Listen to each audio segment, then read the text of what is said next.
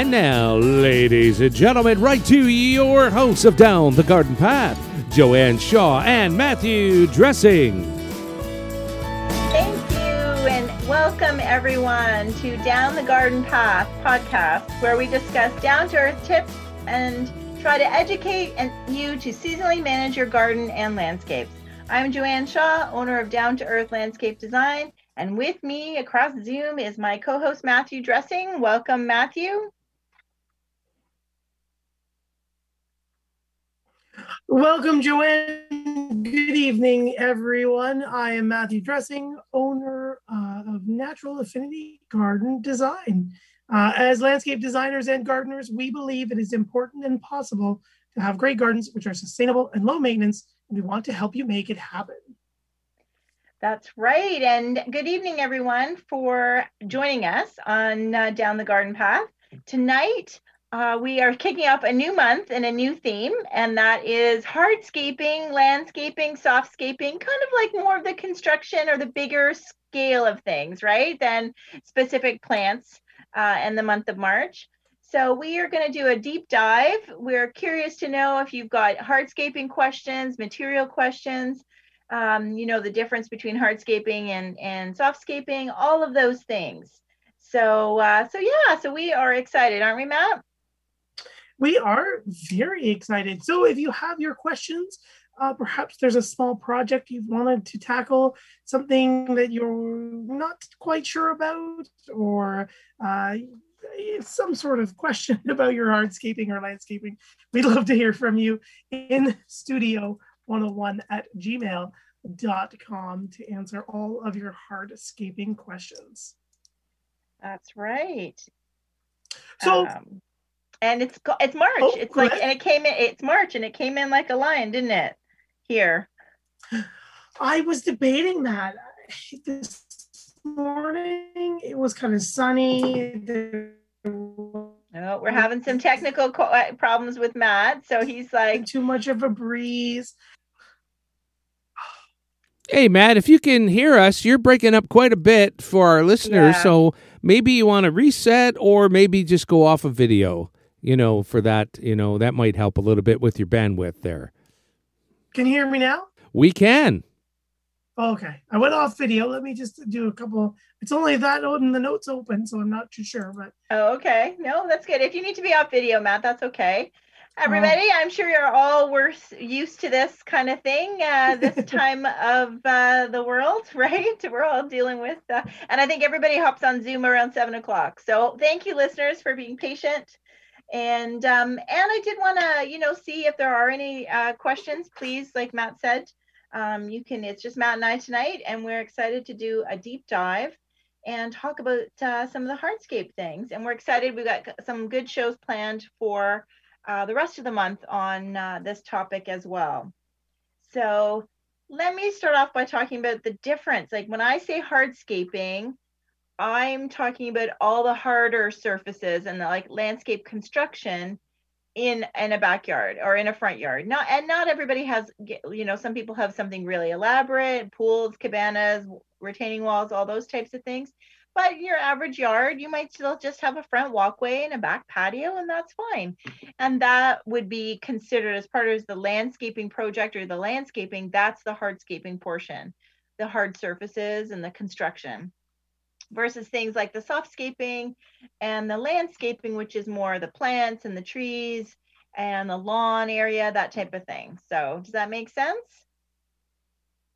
I think it makes perfect sense. I've always kind of thought of the hardscaping and the softscaping as well. Just hardscaping is inorganic, and the softscaping and the landscaping tend to be organic. There you go, sciencey person. You. Yeah. and sometimes, and maybe it's just me, and maybe it's not right. Sometimes I'll also use the term landscaping as a brush to include both of them at the same time.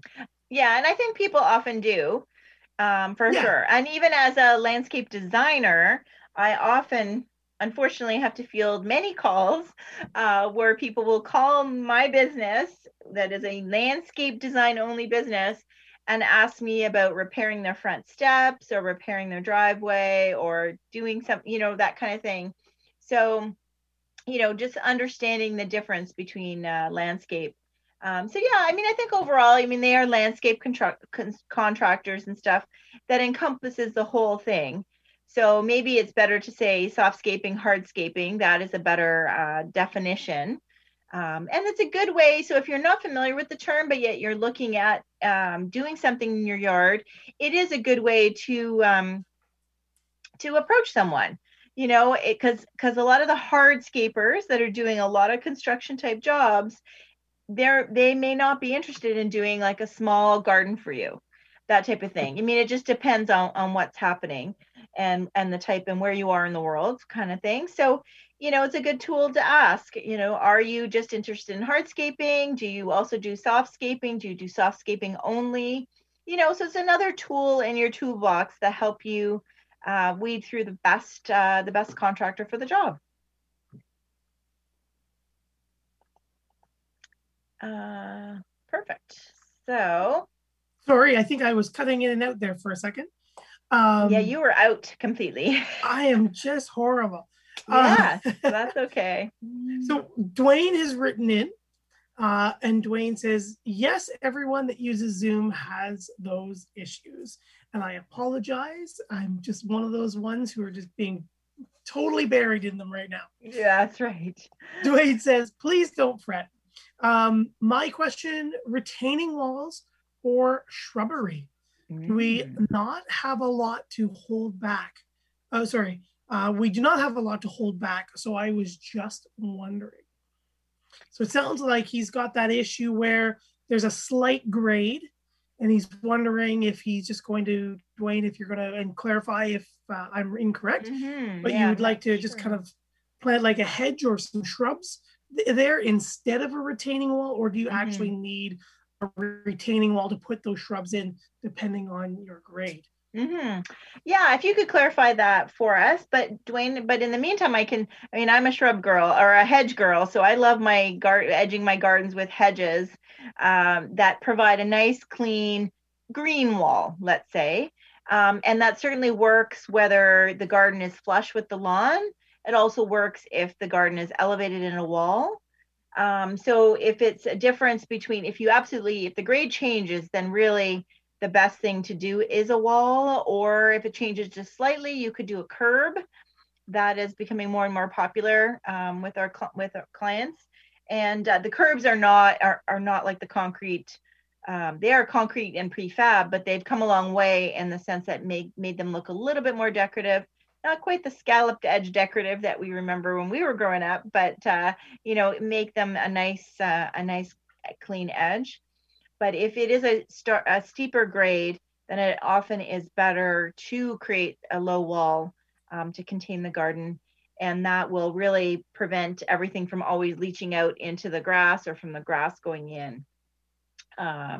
Definitely. So if that's, so Dwayne, I'm sure can clarify if that's what he meant.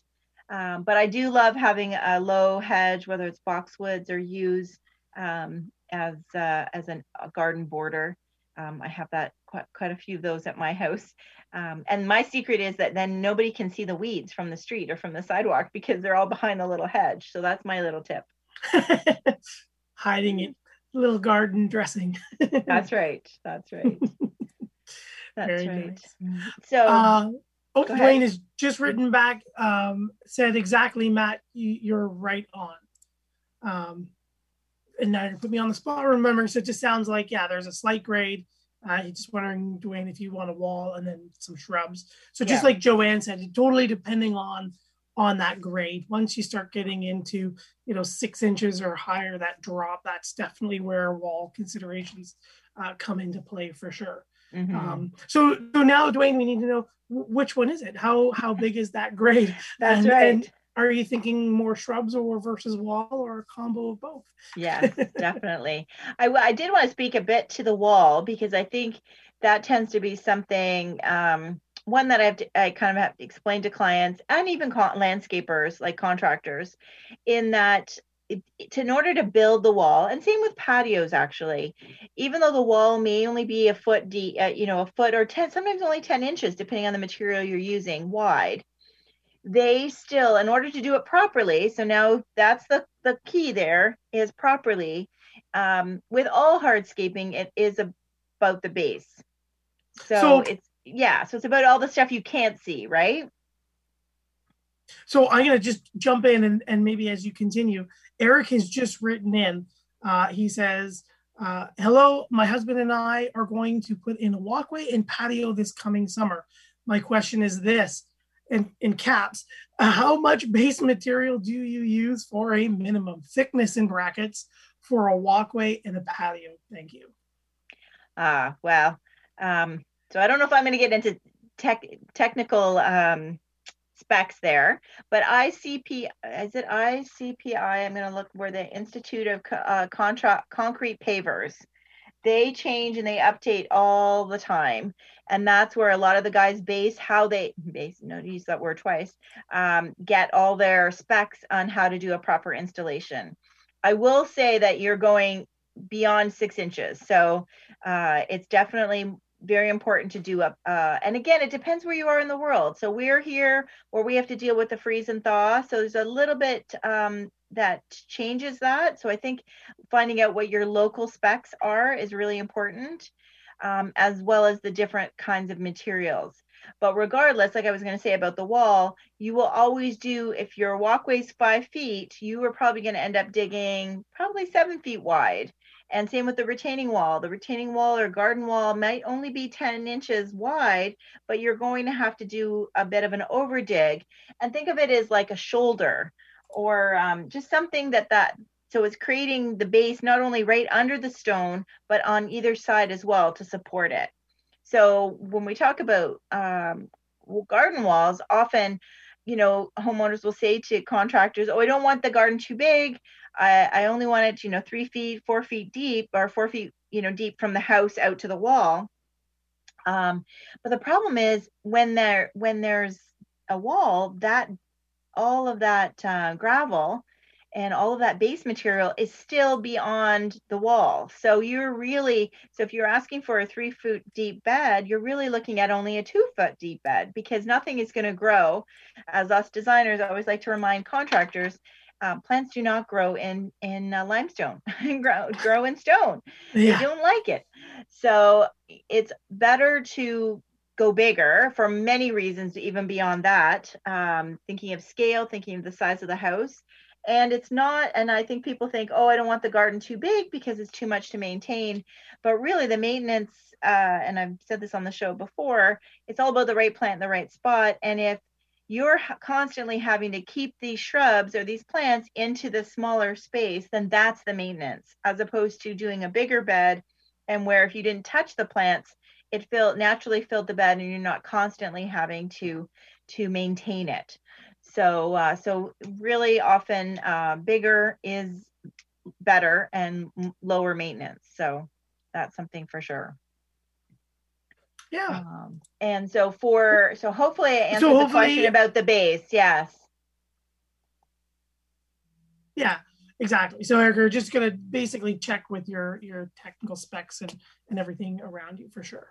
Okay. Another question has popped in. Chris writes, hello, thanks for taking my email to you. What should we look for in a landscape designer? Credentials, pictures or videos of work, insurance, business rating. Not sure what to do. What is the most important? That's a good question. I think credentials, I think their portfolio, whether you like their work and they do the scope of work that you are looking for. So I think that's, education is part of it.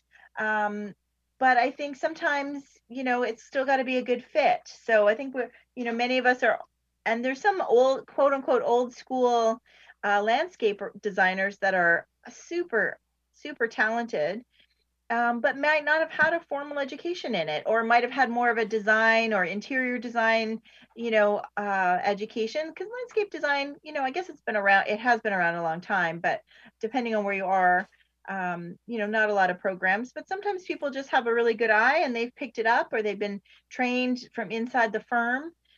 So just because they might not have a college diploma or certificate like I have, I don't know if, credentials plays a part in it, but I think experience, and I think their portfolio to see if they're a really good fit, and a conversation. So, even over the phone, I think it makes it easier versus having it face to face and it's awkward. You can have a conversation over the phone and ask some of the questions. They'll have questions for you too. And I think you can tell right away if you're the right fit. Yeah. I can talk about that. Could be a whole show, and it might even be later this month. I was just gonna say, yeah, that could be like its whole own show. Yeah, I agree with you. Definitely take a look at the portfolio, Chris. A lot of people are gonna have different styles, different flares. Everyone's gonna have different likes and dislikes. So definitely take a look at their portfolio. And then just what Joanne followed up on afterwards, right? They could have the most beautiful portfolio in the world. You love their work, but you meet or converse with this person for 5 minutes and it's just like, no, we can't. So just that relationship with that designer, that contractor, are they listening to you? Are they asking you questions?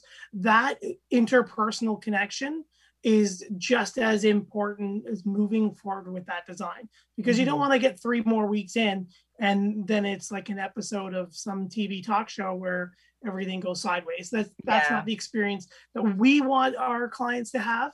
And you as a client or a consumer of any good or service wants to experience as well. So yeah, definitely take a look around at those portfolios and don't be afraid to converse with those designers, and don't be afraid to say no. Right. Don't be afraid to say no, that you're just not a great fit. I love your work, but thank you for your time, and walk away. Yeah, I mean, and I think you mentioned insurance and business rating. I mean, I think insurance shows you the level of professionalism they have, because they should have and liability insurance, at least here in Ontario. Business rating, I think that's harder to do, but you can look at Google reviews. Often that will tell you some. Most websites have testimonials, that type of thing too. So yeah, I think you can get a lot from those things. So thank you for that great question, Chris. I really appreciate it. Yes, indeed. The questions are continuing to roll in, so we will keep going. That's perfect for a question and answer show, isn't it, Matt? That is. So Steve has written in, first time listening to you all. Thanks for the promo. Living in Delson, Montreal. Very interesting show. Liking it, Steve. Thank you very much, Steve. Thanks for tuning in for the first time. We hope you enjoy our your hardscaping questions answered. I would love to ask you, Steve, just as you say, thank you for the promo. Are you thinking about, do you mean we've seen a promotion for our show somewhere where you are, and I'd love to know what it is, or did you hear something that we were promoting that you liked? A little bit more of a promotion as Steve just jumps in. Don't forget, Steve, you can Google Down the Garden Path or search Down the Garden Path podcast on all of your favorite podcast apps, and you can check up or catch up on lots of different topics over at least 4 years of podcast and radio as well. So thank you again for your question, Steve. We've also got John who's written in. John writes, nice show tonight. Do you use anything for weed control on your landscape beds? My neighbor used plastic for his weed control, and it is working, but I'd rather not use plastic if I do not have to. Thank you. Yeah, please don't use plastic. No, and the landscape fabrics, really, unless you've got some sort of invasive weed, like something seriously noxious is in the area. Even the landscape fabrics, they are basically those geotextiles. A lot of them are so close to plastic that very little water penetrates through. So no, you don't need to use plastic, John. Just basically making sure that you're up on your maintenance. Or at least I recommend at least 2 to 3 inches of mulch down will help control those weeds. It will not guarantee that weeds will never appear. Some weeds are a little bit more resilient and adaptive than other species, and they will grow in just some, caught debris inside the mulch and sprout, but they're super easy to pull out or weed. You can basically just fluff the soil with the end of a leaf rake or just lightly with the back of a cultivator, pick them out, and you're good to go. So you're going to add some mulch is going to help you maintain the water, cool the soil, keep your plant's roots nice and healthy, but also create a nice barrier of protection against all those weeds from really rooting in them, making the maintenance a lot more easy. That's right. And one point I'll make, John, is often a lot of the weed seeds that blow in are not coming from like the plastic and the fabric and anything that's spread on top of a garden is assuming that the weeds are coming from below, but often they are just blown in, from the lawn, from your neighbors, from, who knows where. So they, doing that plastic eventually, I mean, it might have worked for the first year for your neighbor, but eventually with the soil on top of the plastic, really the weeds are still going to come. And you also lose the ability to improve that soil and move your plants around. We could go on, but that's why we don't recommend plastic or fabric, because really the soil is living and you want to keep it living and being able to amend it and do different things to it. You want the worms to work away at it, and all of that is, important to the health of your plants. So there you go. Yeah, great point about blowing in, as I'm kind of picturing like the noxious weeds coming in by stolons and rhizomes and runners and stuff like that. For sure. Yeah, most of the weeds are blown in or brought in on the wind or us. Gordon has written in a question. Gordon says, hello, I'm a new listener to your show from Tulsa, Oklahoma. Thank you, Gordon. We love hearing where all of our listeners are from. So thank you for letting us know. He says, hi, what is meant by undisturbed soil? Thank you. So pretty much what it means, Gordon, is just that the soil is undisturbed. So we can top dress with compost to add a new layer of soil to invigorate those microorganisms. The organic matter will release a number or a small amount of nitrogen, phosphorus, and potassium into the soil. It'll encourage those microorganisms to physically build and incorporate themselves, as well as reincorporate or change some of that soil structure down below your bed. So undisturbed soil, we're not cultivating it, we're not tilling it, we're not flipping it over, we're not disturbing the texture of the soil itself. So it's basically just sitting there. There was a farmer in California, I saw he went into, this video is probably 10 or 12 years old by now, but he was going into more sustainable practices, and he had undisturbed soil. The only thing he did was pick a weed and throw it back on, just chop the weed and leave it there for green material for the compost and the microorganisms to break down into the soil. But the farming agency in California came out, and they can test your soil by sticking, don't know what the test is specifically, but they basically stick a large probe stick into your soil to see how loose and how much topsoil you have. And this stem, by undisturbed, just weeding it and adding compost, went down upwards of 10 feet straight down. It was unbelievable how the undisturbed soil was just fed organically by the farmer's compost, by leaving those weeds, and the structure basically became natural and undisturbed. The other thing to note about undisturbed soil, just as we like to talk a little bit about the environment here or there, undisturbed soil is a huge carbon sink. So the soil is actually trapping a lot of CO2. And every time we disturb this soil, we're actually causing it to come out and release that CO2 back into the atmosphere. So areas of undisturbed soil are CO2 sinks, and they absorb a lot of that CO2 and trap it in the earth. I'll stop going on now. Oh, that's so funny, Matt. I know. And he said, this is great. We thought we'd be like hardscaping construction questions, and we're getting some science questions just for you. There you go. I can read Liam's message. So perfect. Yes. Liam has written us from Maine, which is zone 5A, similar to us. And he wants to plant and grow a small ornamental tree on his property, something that doesn't get too big and doesn't need a lot of maintenance, but looks fantastic. Any suggestions? Lots of suggestions. Liam, your exposure, like how much sun it gets, would help. Matt, do you have a favorite small ornamental tree? And how small, Liam? So exposure and how small? That was going to be my question. Yeah, I know.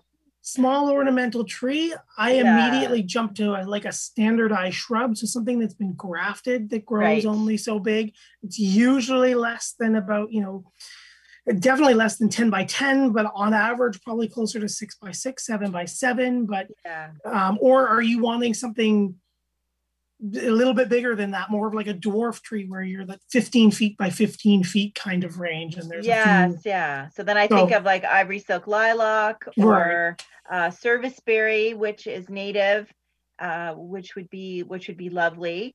And they would get, at maturity kind of 15 feet as opposed to, a large tree that might get 40 feet, right?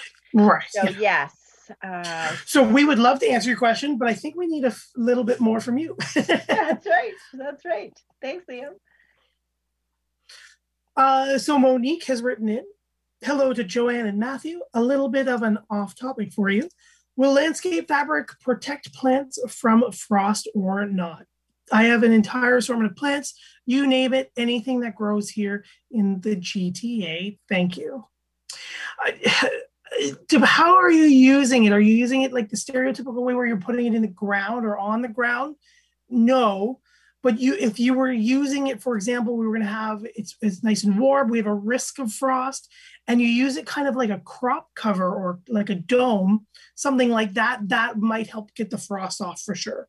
But just in general, having it down, protecting things from frost, no, the ground will still freeze and thaw and heave, and that's still all on the table as far as the landscape fabric. But if you were doing it just as a cover to protect some crops that maybe are cold tolerant, but might a frost nip them and take some damage on them, or like if we have a warm spring and your hydrangeas start to bud and a frost is coming, just kind of covering, especially the macrophylla group like the endless summers, they are definitely sensitive that way, the thicker, lusher leaves, but it would protect that way, but not in the ground itself.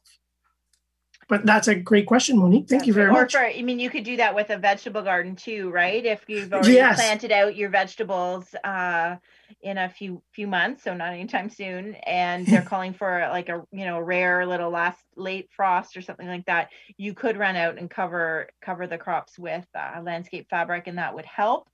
But yes, using it in like a normal garden with soil and mulch on top. Not so much. I always like the frost tip too, Monique, with I learned heard that the Florida orange growers do this, is they'll go out and they'll mist their crops so that you just get droplets, a very fine mist and a droplet on the orange. And the frost, the temperatures have to switch the kinetic energy out of the droplets between the air and the droplet, so it diffuses and breaks the frost before it can actually like settle right on. If it's a super deep freeze, that's just going to turn to ice and do nothing. But if it's a light frost settling in, that'll also melt them off as well. I would personally do that as well as some covering if I could. Mm-hmm. That's great. And I grow on a condo. I have a balcony, so I just whip them in the door. Yes. Oh, goodness gracious. Time is flying. Oh, my goodness. The show's going quick.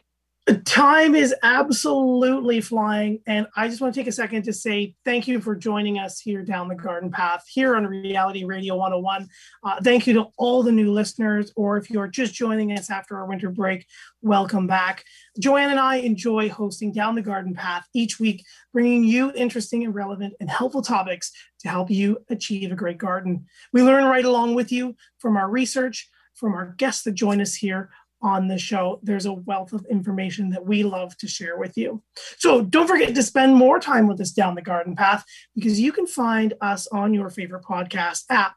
And while you're there, please subscribe to be notified of new content, like, share, and we love to hear where you're from, where you're listening from, and how your garden is doing. So don't forget to also say hi and leave us a comment. That's right. And you can also reach us at our websites as well. So my website is downtoearth.ca with the number 2. and all my social media links are there, and email as well. So that's a good place to track me down. And Matt? Yeah, you can find me at www.naturalaffinity.ca, and all my social media links and everything is there as well. Excellent. So we're excited that we have so many new listeners. I know everybody's getting into the little bit of a garden bug, even now that we're into March, although we're still a little ways away from getting outside, depending on where you are. It's still a little chilly, but and the ground's not quite ready, but it's still nice to think about, isn't it?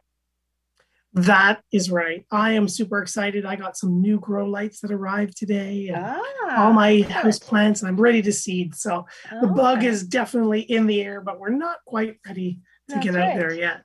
Well, I'm glad to talk about hardscaping. I know we've got a lot of shows, and most of our whole season of shows is about the plant material. But I just think I'm really looking forward to this month to kind of do a deeper dive on the landscaping and hardscaping material, and just give people a better understanding on best practices and answer any questions that they may have. So yeah.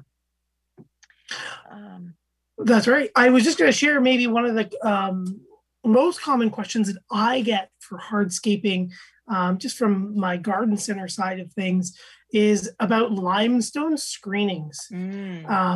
So crushed limestone and dust particulate, all in a big bag. People ask, is it a good base to put down under paving stones?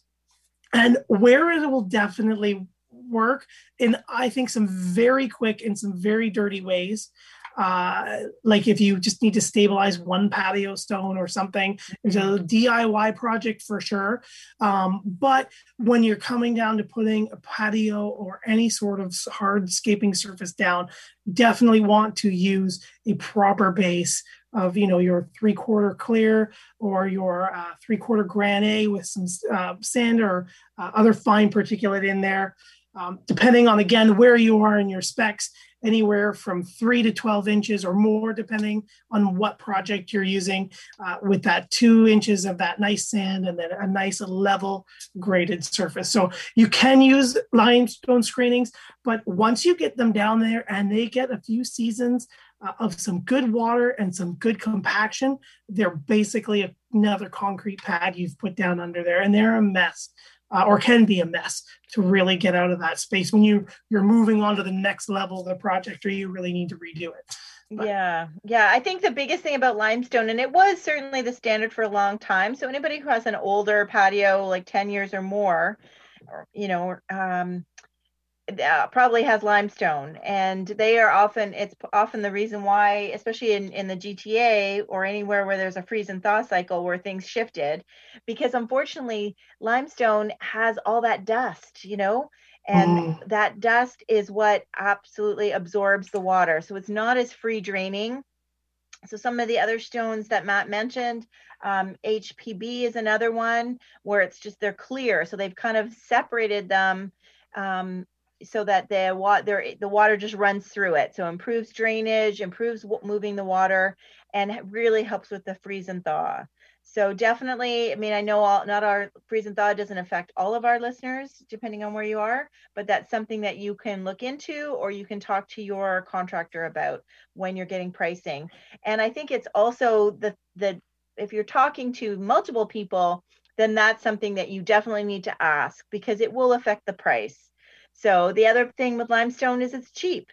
So, so if there's a big price difference between your quotes, then that's something to investigate further. And like, what kind of screening, how deep are you going, and really make sure that everybody is quoting the same thing, the same amount of work.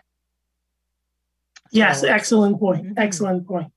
And just to backpedal 2 seconds, just for those who are listening, clear, as we say, like a clear gravel. There's gravel, but like Joanne was saying, there's no other subparticulate. There's no dust. There's no smaller stone. It's all a uniform stone product with no residue that's mixed in there. Sorry. Mm-hmm.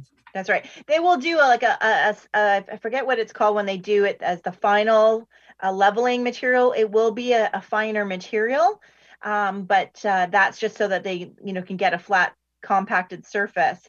that type of thing. But again, we're landscape designers and not landscape contractors, but I know these are often many of the questions that we ask clients, and we will have a landscape contractor on the show next week, so we can have some more questions for his name is also Matt, so it'll be Joanne and the two Matts next week if all goes according to plan. But so we can get down into a bit more nitty gritty there, but we definitely want you to understand the difference, and that again, limestone in areas that don't have freeze and thaw, limestone might be the standard. But that's just not where we work. So we definitely don't want to overstep. So I want you to just check for and talk to somebody in your area. Exactly. So we do have a number of listener questions pouring in. Let's take a look here. So we have P. Ryson writing in and saying, "Hi there, love your advice. This is the first time I'm listening to you. I live in Manhattan, New York City. Your website, thank you." I think we may have said that before. Yeah, that's why I saw that email, which is why I jumped in with our website. So you've got our websites there. There you go. That's right. That's right. So just in case they missed it, I'm at naturalaffinity.ca. With all my social media, and you're at down2earth.ca with all of your social media there as well. That's right. I'm sorry, I didn't see your segue there. No, it's okay. Perfect. Stan is written in. Oh, Stan is written in, yep. So Stan's written in, best time to reseed the lawn, early spring, March, or April. I am in the GTA. It's coming up, definitely. Stan, if this weather holds and we're going to get some plus degrees, it might be a little earlier than not, but more often than not, we're looking at April and the beginning to mid of it. We can put the seed down now, but again, we need some overnight temperatures close to the 9 to 10 degree range, as well as some warmer daytime temperatures for it to really start to kick in and for you to see something. So we're close, but we're definitely about a month away still, a month and a bit, depending on the weather. That's right. I just did my Down the Garden Path newsletter today. I just wrote it. It hasn't gone out to my subscribers yet, but I definitely, in my March 2 tips, were like, no, ignore those commercials that are going to start soon about seeding and grass seed and grass fertilizers. Really, that's going to be another month away. So definitely. Thank you for the question, Stan. And just for those who just kind of clicked into it, did you hear Joanne has a newsletter that don't forget, you can subscribe to her newsletter at www.down2earth.ca and get her monthly tip sheet or her tip newsletter. Yeah, that's right. Just throw that in there. Yeah, often things we've mentioned on the show, it just tells you what to do and what not to do in your garden each month. And it's been a handy tool for my listeners and for my clients, past clients. I can't answer all their questions from doing the gardens over the years, but I can be proactive and tell them ahead of time. So it's a fun thing to send out monthly. That's right. Oh, so Jake has a really good questions, and I was hoping to talk about this. So thank you, Jake. Yes, that was on our list. That's right. So I'll just read it, Matt, if that's okay. Hi there. What type of jointing sand do you recommend for putting in a walkway with brick? I've heard different answers on this. Yes, thank you very much, Jake, for that's a great question. The newer, they're improving every year. We get new products, but it's called polymeric sand. And it's very different from the old sand brick sand that people would put between the paving stones that often got blamed for, weeds growing and ants taking away, that type of thing. So the nice thing about polymeric sand, but it also works best with the newer type stones as well, because the newer stones have larger gaps. So that's the key here, is sometimes putting the polymeric sand down between old stone it'll have a better technique or better success rate, but won't have as good of a success rate compared to the newer bricks, because they allow for larger gaps. And so what happens is there's more space for more sand to go down in between the pavers. And then the contractors, once it's swept in really well and bags and bags. They're not just putting one bag down; they're putting multiple bags down to make sure that all of the joints are covered very thoroughly. And then when they wet it, that sand actually turns into like a grout. Is it 100%? I will be honest and tell you no. Is it much better than the old way? Absolutely. So, and it might need in some spots that maybe water, you have some runoff, you to have a spare bag on hand and do some touch-ups every couple of years. But it's come a long way. So polymeric sand, and that's something that you can look for. That's right. Sorry, I was just looking at the questions and reading away. You caught me off guard. Who do we have? So I think Alice had a next question. Alice says, hi, do you recommend any type of fruit tree growing in your yard? I have a little bit of space, sunny most of the day, zone 5A. I'm not sure if I should just plant a regular tree or take up the space with a fruit tree. Alice, fruit trees, depending on what you get and what you like, can take up even more room than just one, because a lot of them need another cultivar of the same, like another apple needs another apple to actually be pollinated and pollinate well. And you also then want them within 100 feet of each other, which isn't usually too hard. But what I would do is take a look in zone 5A. We're here in zone 5B. We've got peaches, nectarines, apples, pears, plums, all sorts. Take a look at what fruit you want to grow, you want to eat. And then I would recommend looking for one of the grafted multiples in one.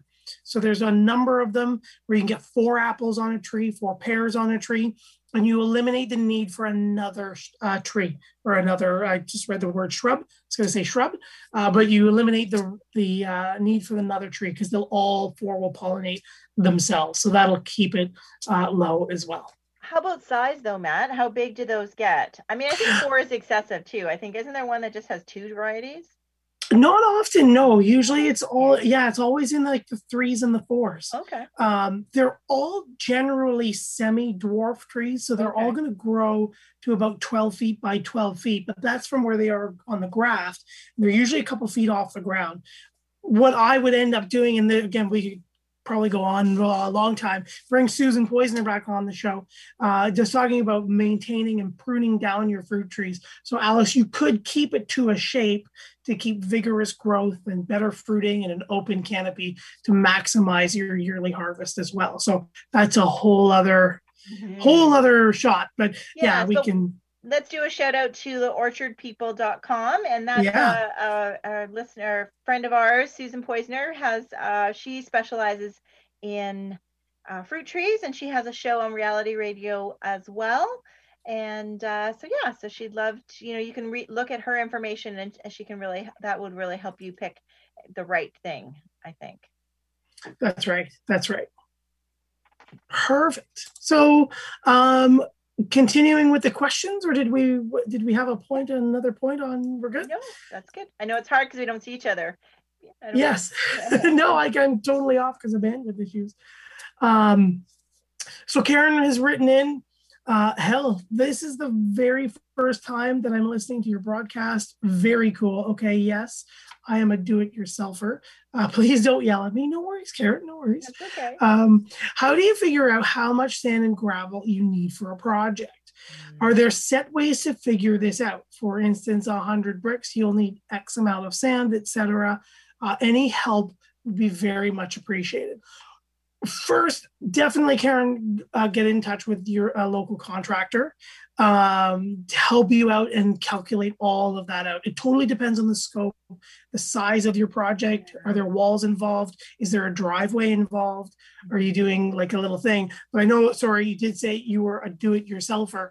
Yeah, so where you buy, I'm just going to interrupt you for a second, because where you buy the material. So if you are a DIYer, then where they sell the material, if you give them the measurements of they will have all the math to help you figure out, how much sand you need, how much mulch you need for a garden. If you give them the square footages, usually they have the formulas. So that is, especially if you're doing it yourself, you're obviously not going to ask a contractor, and he's obviously not going to tell you, but, so that's where I suggest doing that, is to call them and let them know, what the size of your project is. Because even with the stones, it depends on how big the stones are. So they all have their specifications on how, what their coverage rates are. So it's a little hard for us to do on the show.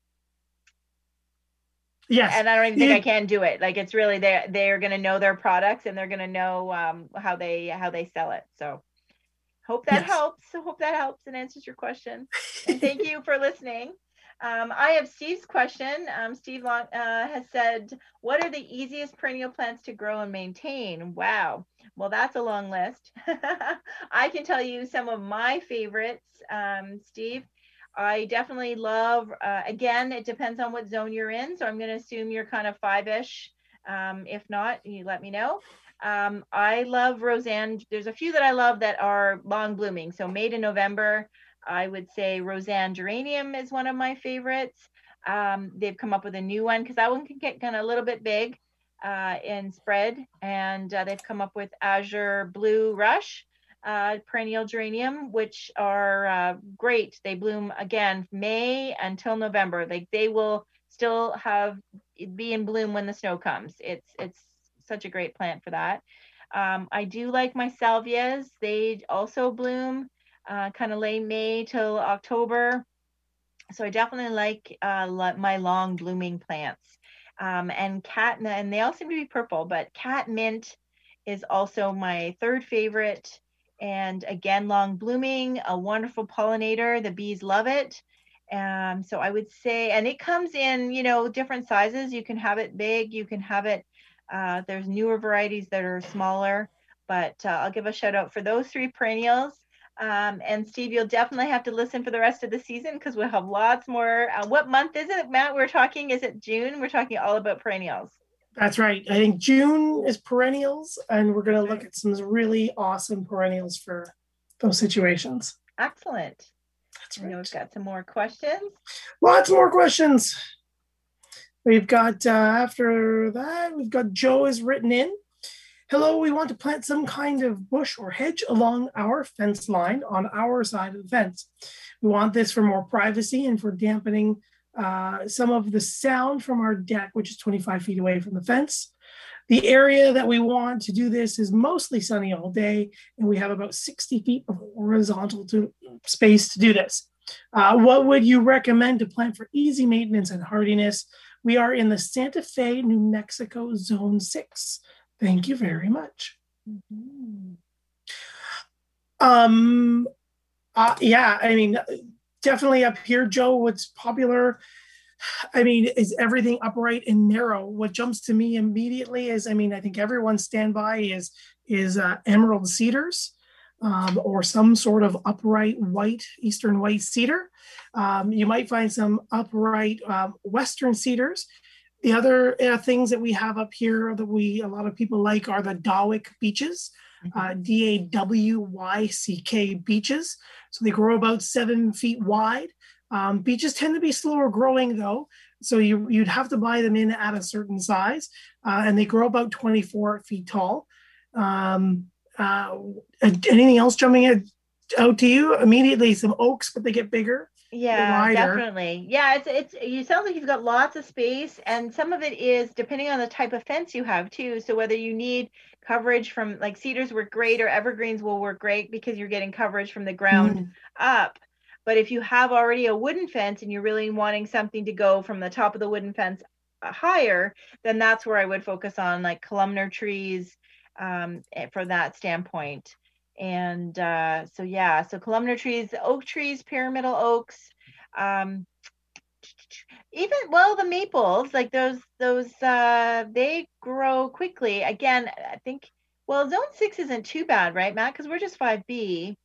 We're 5B and 6 in some spots, but yeah. So definitely there are some columnar maple trees that grow, and they're super hardy and they grow fast actually. So that gives you where, if you do have a wooden fence, then you're looking at trunks, at the fence level, and then you have green above the fence, that type of thing. And sometimes they do start growing a little bit lower too. So it depends on the inventory. Hornbeam, pyramidal hornbeam is also something that will start growing a little bit lower on the trunk, but it's still a deciduous Yeah, tree. that's a good one. Yeah, so there are a few of those that can help you create that hedge look. Yeah. And if you've got a little bit of space, just thinking about the narrower maples, some things like the Armstrong series of maples are a good little bit narrower than typical. That's right. All right. So Tim has written in, nice show. Do you folks have any books out with information on hardscaping? If so, where can I purchase one? I like your style. Thank you. Well, thank you, Tim. We do not have a book about hardscaping, but we love talking about gardening every week and landscaping and all those things every week here on Reality Radio 101. And we have and if you miss our show or can't make it, then you can catch us on our podcast at Down the Garden Path podcast on your favorite podcast app. And we weave, different hardscaping things into our topics as much as we can, our landscaping things and all of that. So thank you for listening. That's right. Josh has also quickly written in, love you guys, love Susan Poisoner, happy growing this year. And thank you, Josh, and same to you. Ralph has also written in, yo all, I'm a landscaper here in Atlantic City, New Jersey. Just listening for some tips. Love your radio show. Stay growing. Thank you very much, Ralph. Thank you, Ralph. Hope we're doing okay talking for landscapers or doing this deep dive. Yes, hopefully we're doing you guys well. Oh, okay. So Charlie has written in. Yeah. I may sound, hi Joanne and Matt, I may sound like an idiot here, but what is the pea gravel? And what is it used for? Oh, okay. And I hear everybody mentioning that stuff. Okay. Well, no offense. You're not an idiot, but they're like little peas, right? Yes. Pea gravel. So it's PEA, Charlie. So they are, if you think of river rock and gardens, they're large, smoother stones, and they come really large, medium, and small. But then below that, you would get a pea gravel. So it's gravel, but it's like nicer to like walk on than, it's still not ideal, but it's nicer to walk on than, let's say, gravel that has sharp edges. So they're just like tiny little, they're stone. But yeah, so often you'll see them on pathways between houses. Sometimes lots of people have stepping stones laid in pea gravel. So that's right. What pea gravel is. So that's a great question, Charlie. Thank you very much for that. There you go.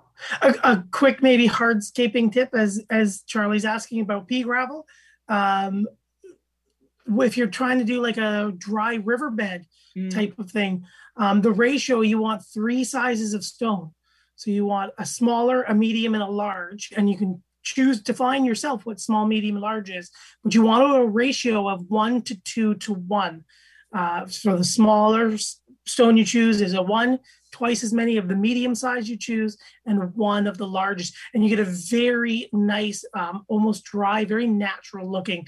It's all the different proportions in that ratio, and the size of those stones give you that visual kind of look out in nature. Oh, that's a good tip, Matt. I'm gonna have to tell my guys about that. Well, there you go. Thank you. So, and Clyde has written in saying, greetings, fantastic show tonight. Bark chips, colored or natural? Oh, Clyde, you haven't been listening. You must be a new listener.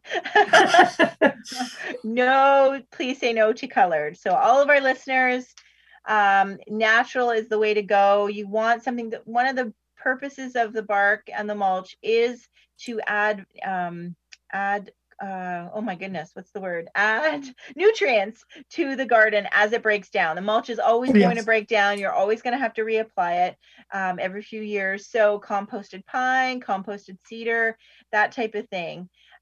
My dislike for the colored, aside from the color, is they hide that it's basically shredded pallet and shredded pressure treated wood, and so that's why they dye it, so that you can't tell that it's really not good for your garden. So it's kind of like what did David say, one of the arborists we had, it's like McDonald's for your garden, right? Oh yeah. Versus vegetables. So definitely, and I know that sometimes people love that clean black look. It looks good, but again, people should be looking. I always say, when I had a lot of people that loved the red mulch, because it looks so good. And I'm like, well, do you want people, you spend all this money on a garden and all this work on a garden, and do you want them looking at your mulch, or do you want them looking at your garden? So really, the mulch is supposed to be in the background. The garden is supposed to be the feature. and definitely go with something that's good and nutritious for your garden. So natural all the way. That's right. And the bigger chunks that you have of the bark, it steals a lot of nitrogen from the soil and those microorganisms to break that down. So you're actually robbing the plant of that valuable nitrogen that's nearby. As we reach the last few minutes, very quickly, okay. Kelly, loving the show tonight. Lots of info. We're going to be placing some low voltage lighting around our backyard. My husband is a certified electrician. He's never done this type of work before. Any hints, tips, or stayaways? Thank you. Ooh. That's a good one. That's a good one. That's kind of a whole show. I would say my few tips are less is more. So you don't want, so low voltage lighting, it's subtle. You definitely want less is more. And you want to make sure you're alternating between, the type of lighting, like path lighting or lighting on the steps versus uplighting your trees. If you've got ornamental trees or large trees, you want to large trees, I would uplight as well as put a light in the tree and light down. I actually took a lighting course last week and I didn't know that. I always thought you put it shining down in a big tree, but they said it's important to do it both, lighting it up from the ground up as well as lighting it in the tree down. And so I think it's one of those things where you don't want it to look like an airport, right? You want to, so I think subtle, less is more. Is my greatest tip. So I hope that helps. I think we have we done a lighting show? Oh my goodness, I have to think about that because I think we have. So if we do, we'll put it in the show notes for you as well, so you can link back to the lighting show. Exactly. And Bill's question and comment, rounding out the last of the show as we close for this evening here on Reality Radio 101. Bill writes in, great show. Thank you very much, Bill. Cannot wait to get out into the garden. Website for you guys. So you can find me, Matthew Dressing, at www.naturalaffinitydesigns.ca with my email and all my social media links there as well. And my lovely co-host, Joanne Shaw, can be found at downtoearth.ca with the number 2. So you can find me there. And again, all my social media links. You can also please follow the show. We'd love for you to follow us on Instagram. So you can search for Down the Garden Path Podcast on Instagram. And we are there. As well as we do have a private, so especially for people who like to ask a lot of questions, we'd love for you to join our Down the Garden Path Podcast Facebook group. Matt, I can't say we live there, but we pop in and out, and we would love to have some more interaction in there and some more questions and comments, and love your feedback on the show there as well. But that is a good way to reach us directly. That's right. As the outro music plays us away, thank you again, everyone, for joining us here as we do every Monday night down the garden path on Reality Radio 101. We hope you'll join us next week live. Thank you, everyone. Have a lovely week. Stay safe, and we'll talk to you soon. Bye for now. Bye.